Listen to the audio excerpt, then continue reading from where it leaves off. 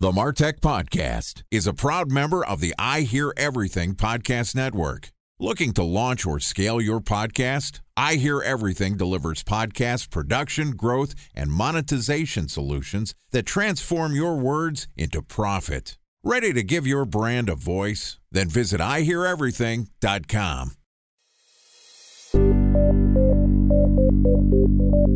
From advertising to software as a service to data. Across all of our programs and clients, we've seen a 55 to 65% open rate. Getting brands authentically integrated into content performs better than TV advertising. Typical lifespan of an article is about 24 to 36 hours. If we're reaching out to the right person with the right message and a clear call to action, then it's just a matter of timing. Welcome to the MarTech Podcast, a Ben J. Schaap LLC production. In this podcast, you'll hear the stories of world-class marketers that use technology to drive business results and achieve career success. We'll unearth the real-world experiences of some of the brightest minds in the marketing and technology space so you can learn the tools, tips, and tricks they've learned along the way. Now here's the host of the MarTech Podcast, Benjamin Shapiro. Welcome to the MarTech Podcast. Today we're going to talk about how to use market research to maximize profitability. Joining us is Laura Troyani, who is the principal of PlanBeyond, which is a boutique marketing agency focused on research strategy and operations. Specializing in working with startups and organizations launching new products, PlanBeyond helps brands successfully navigate from ideation to launch. And today, Laura is going to walk us through her views on using market research to nail product and business positioning. Okay, here's our interview with Laura Troyani, principal of PlanBeyond. Laura, welcome to the MarTech Podcast. Well, thank you so much for having me. Very excited to have you here. This episode isn't going to launch for a couple of weeks, but we're in the beginning of the coronavirus outbreak. It's a brand new world out there. I hope you're staying healthy, safe, and keeping your hands clean. Yeah, 20 seconds is a really long time to have to wash your hands. And I'm a little embarrassed to admit how poorly I used to wash my hands. That's become crystal clear over the past week. Well, it's probably good for all of us to have better hygiene. It's also probably good for all of us to have a better plan when it comes to marketing. Do a little research. That's where you specialize. Talk to us a little bit about what you think marketing research is and how is it used and how should it be used? Absolutely. So let me, start with how it shouldn't be used. A lot of folks will say, well, we've got to research our customers. We've got to know what's going on.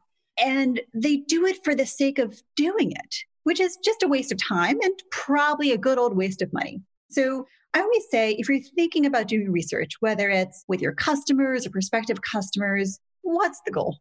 You better have some kind of tangible goal that you want to run to. And that could be around knowing if you should launch a new product, if the price of something is good, if there's an interesting market to go into, that sort of thing. And that to me is ultimately the point of research. It's spending a little bit of time, probably a little bit of money up front to validate or invalidate some business hypotheses so that you don't spend too much time and too much money in the future on wasted things.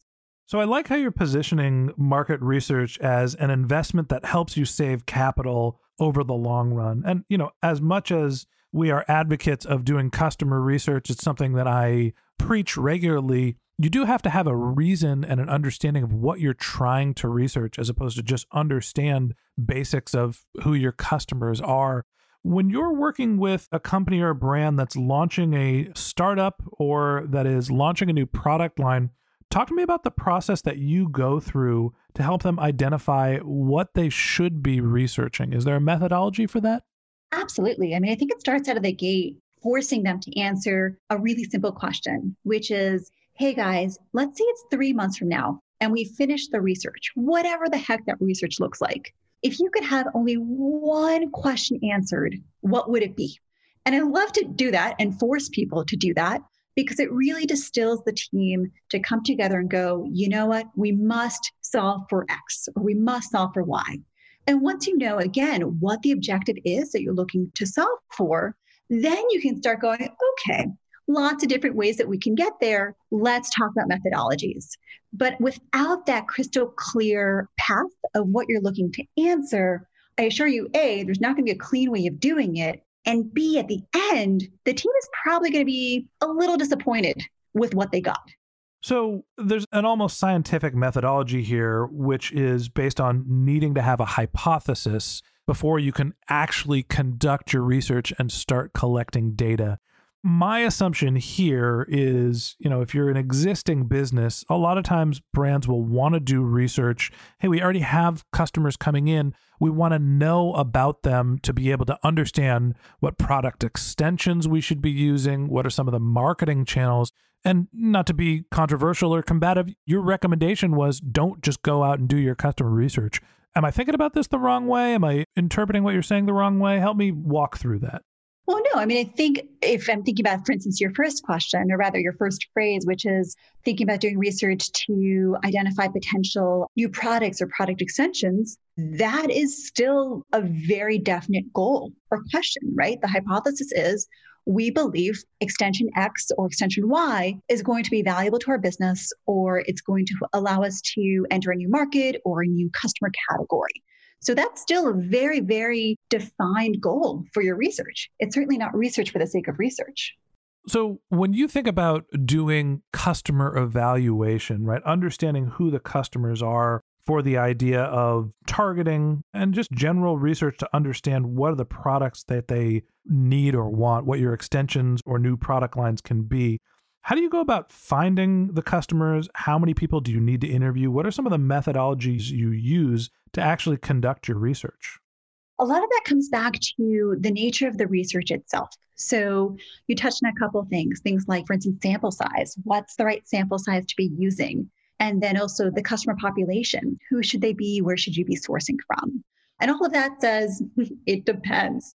So if you are an existing company with an existing customer base and you really want to know what they look like, awesome. You have a fantastic source of people that you can reach out to populate your surveys.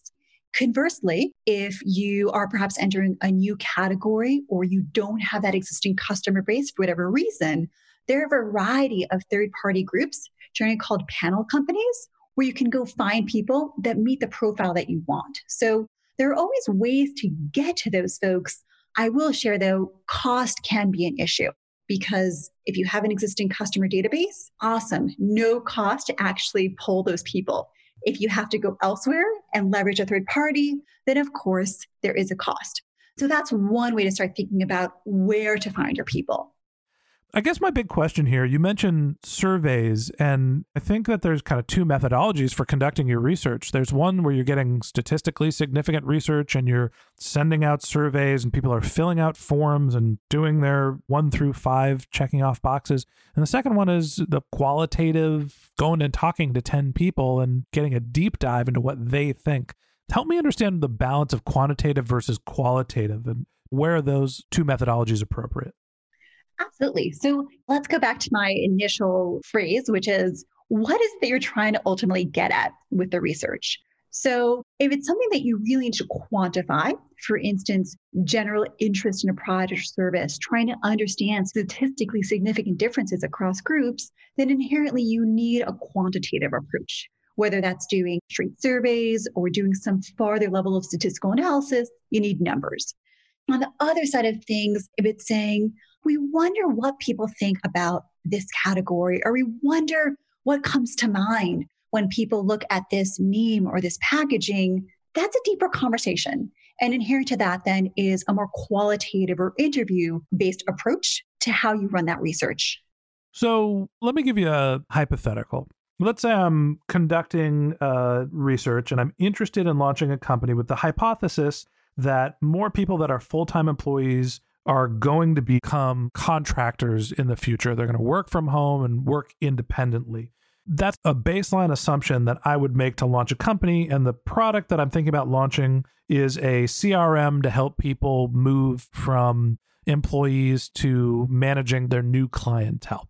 A special thanks to our presenting sponsor, Mutinex. Ready to take your team from I think to I know? Then join brands like Samsung, ING, and Asahi who make better marketing decisions with Mutinex. Mutinex Growth OX, the marketing mix modeling platform that makes measuring ROI fast, easy, and cost-effective. Request a demo at mutinex.co. That's MUTINEX.co. Time for a 1-minute break to hear from our presenting sponsor, Mutinex. In 1919, John Wanamaker said, "Half the money I spend on advertising is wasted. I just don't know which half." Well, the advertising landscape has changed since then, and instead of reaching your audience on 2 channels, you're probably reaching them on 20. Turns out John didn't know how easy he had it. But that doesn't mean that you should give up on striving towards marketing effectiveness. No matter how complex your marketing strategy is, Mutinex GrowthOS is the market mix modeling platform that measures the impact of marketing on your bottom line. Mutinex's market mix modeling platform calibrates your insights against the latest market conditions so you can make media and marketing investment decisions confidently and quickly. Ready to take your team from "I think" to "I know"? Then join brands like Samsung, ING, and Asahi who make better marketing decisions with Mutinex. Mutinex GrowthOS. Your best decision starts here. To learn more about Mutinex, go to mutinex.co. That's MUTINEX.co. Okay, here's the rest of today's interview.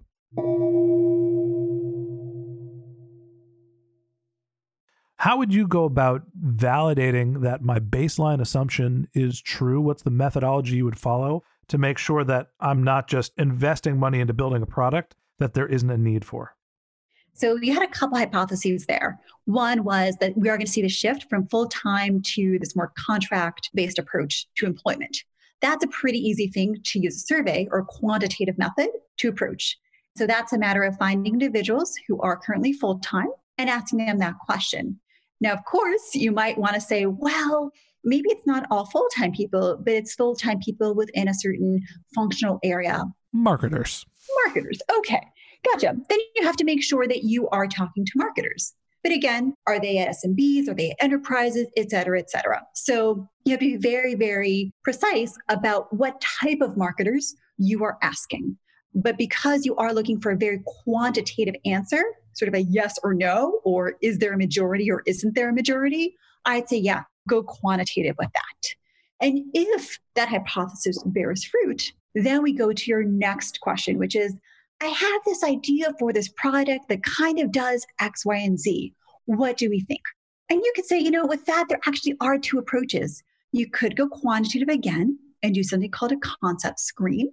And you'd get some pretty rote answers. You'd have to probe on what attributes that you've defined in that concept are appealing or unappealing, and people would respond accordingly. It's frankly just okay of an approach when you don't know much going in. So when you really are in the very early nascent stages of product development, qualitative can be a much, much richer approach to get to that end result. And yeah, talking to, I'd say maybe 10 folks, maybe 15, if you want to get folks from different industries or expertise levels to present that concept and really hear from them. What are they saying? What are they like? What vocabulary are they using? Those sorts of things would make qualitative a much richer, I'd argue, better approach for that question. So as you think about conducting research specifically for launching a new business or product and business positioning, what are some of the types of surveys, types of questions, types of methodologies that you're really focusing on to help people understand, okay, not necessarily if there is a market, but how do we place ourselves within that market against comparing ourselves to the competition? For me, one of my favorite approaches, if time and resources permit, is doing customer segmentation. So what customer segmentation is, it's the practice of really dividing a larger customer group, like using your example, a group of marketers, into smaller, distinct groups, usually based on how they vary across demographic or psychographic components. And when we perform that segmentation, and again, usually it's using statistics and something called cluster analysis to actually execute on it, we get some very clear distilled groups that we could potentially go after within an existing market. And where that becomes really valuable is we can understand things like the market share of those folks, things like their individual wants and needs and pain points. And that becomes really, really valuable so that as we're thinking about developing that new product or service, begin to go, it's really going after group A, and group C or group D, they're just not quite right. What we think we can create or we think we can bring to market align with their needs. I guess the last question I have for you is, we've talked a lot about quantitative versus qualitative, and in this case, trying to find where you fit in the market. I think that a lot of brands, mostly early stage startups, really rely on intuition, a general feel on what the marketplace dictates from their personal experiences. Where should you rely on intuition, and where does it get you into trouble when you're trying to figure out how to place yourself in a market?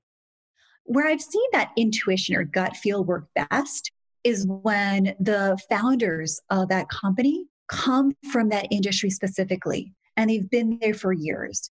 So they themselves have that firsthand experience of what is needed by folks like them and their counterparts. And I'd say that's fair and a reasonable place to use intuition and gut. Where that begins to fail is when you start to create distance between who you are as a business and a product and who your end customer is.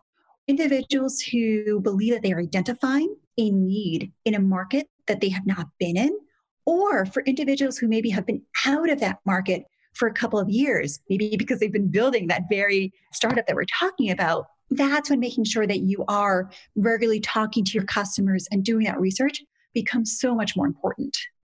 I have a startup that I launched 10 years ago. I talk about it all the time on this podcast. It was a video guitar lesson website called Strum School.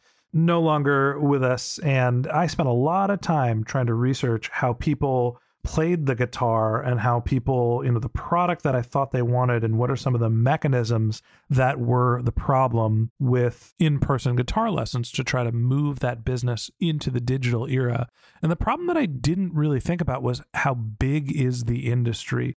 When you're going about your market research and trying to figure out whether to launch an early stage venture, what advice do you have for people to understand how to identify the market? How much time should they spend identifying the market and opportunity? And how much time should they identify what the actual customer needs are? Absolutely. And I think early days, those two things go hand in hand. And it's going to be all qualitative. It's going to be talking to folks within your network, or asking folks in your network to talk to folks in their network, and beginning asking very, very precise questions around what are their needs? Do they have these pain points? Is the idea for the product or service attractive to them? That sort of thing. Because I think you'll begin to understand at that stage, after you've talked to 15 or 20 individuals, is there actually interest? Or are folks just sort of nodding their heads because they just want to be nice, but they're really not interested in what you have to offer? At the end of the day, you do need to try to figure out both, is there a market, and does the product you have solve the problems for your market? And I think, when you're going through your product ideation phase and figuring out whether you should invest your time and budget into a venture, those are really the first questions you have to ask. And we're going to continue the conversation with Laura and talk about, what do you do when you've figured out your product market fit? How do you optimize and make the most money out of that product? So that wraps up this episode of the Martech Podcast. Thanks to Laura Troyani, the principal of PlanBeyond, for joining us. In part 2 of our interview, which we're going to publish tomorrow, Laura and I are going to talk about zeroing in on the ideal product price point. If you can't wait until our next episode and you'd like to get in touch with Laura, you can find a link to her LinkedIn profile in our show notes. You can contact her on Twitter. Her handle is Laura Troyani, LauraTroyani, or you can visit her company's website, which is planbeyond.com, PLANBEYOND.com. Just one more link in our show notes I'd like to tell you about. If you didn't have a chance to take notes while you were listening to this podcast, head over to martechpod.com. We have episode summaries, contact information for our guests. You can subscribe to our once-a-week newsletter. You can even send us your topic suggestions or your marketing questions, which we'll answer live on our show. Of course, you could always reach out on social media. Our handle is MarTechPod, MarTechPod, on LinkedIn, Twitter, Instagram, and Facebook, or you can contact me directly. My handle is Ben J. Shap, BenJShap. And if you haven't subscribed yet and you want a daily stream of marketing and technology knowledge in your podcast feed, in addition to part 2 of our conversation with Laura Troyani, principal at PlanBeyond, we're going to publish an episode every day this year. So hit the subscribe button in your podcast app, and we'll be back in your feed tomorrow morning. All right, that's it for today. But until next time, my advice is to just focus on keeping your customers happy.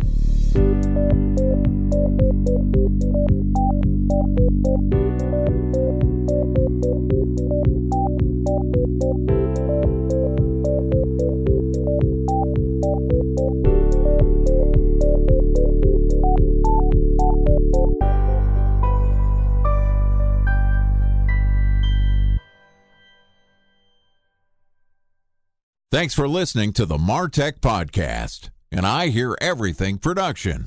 Looking to launch or scale a podcast like this one for your brand? Then visit iheareverything.com.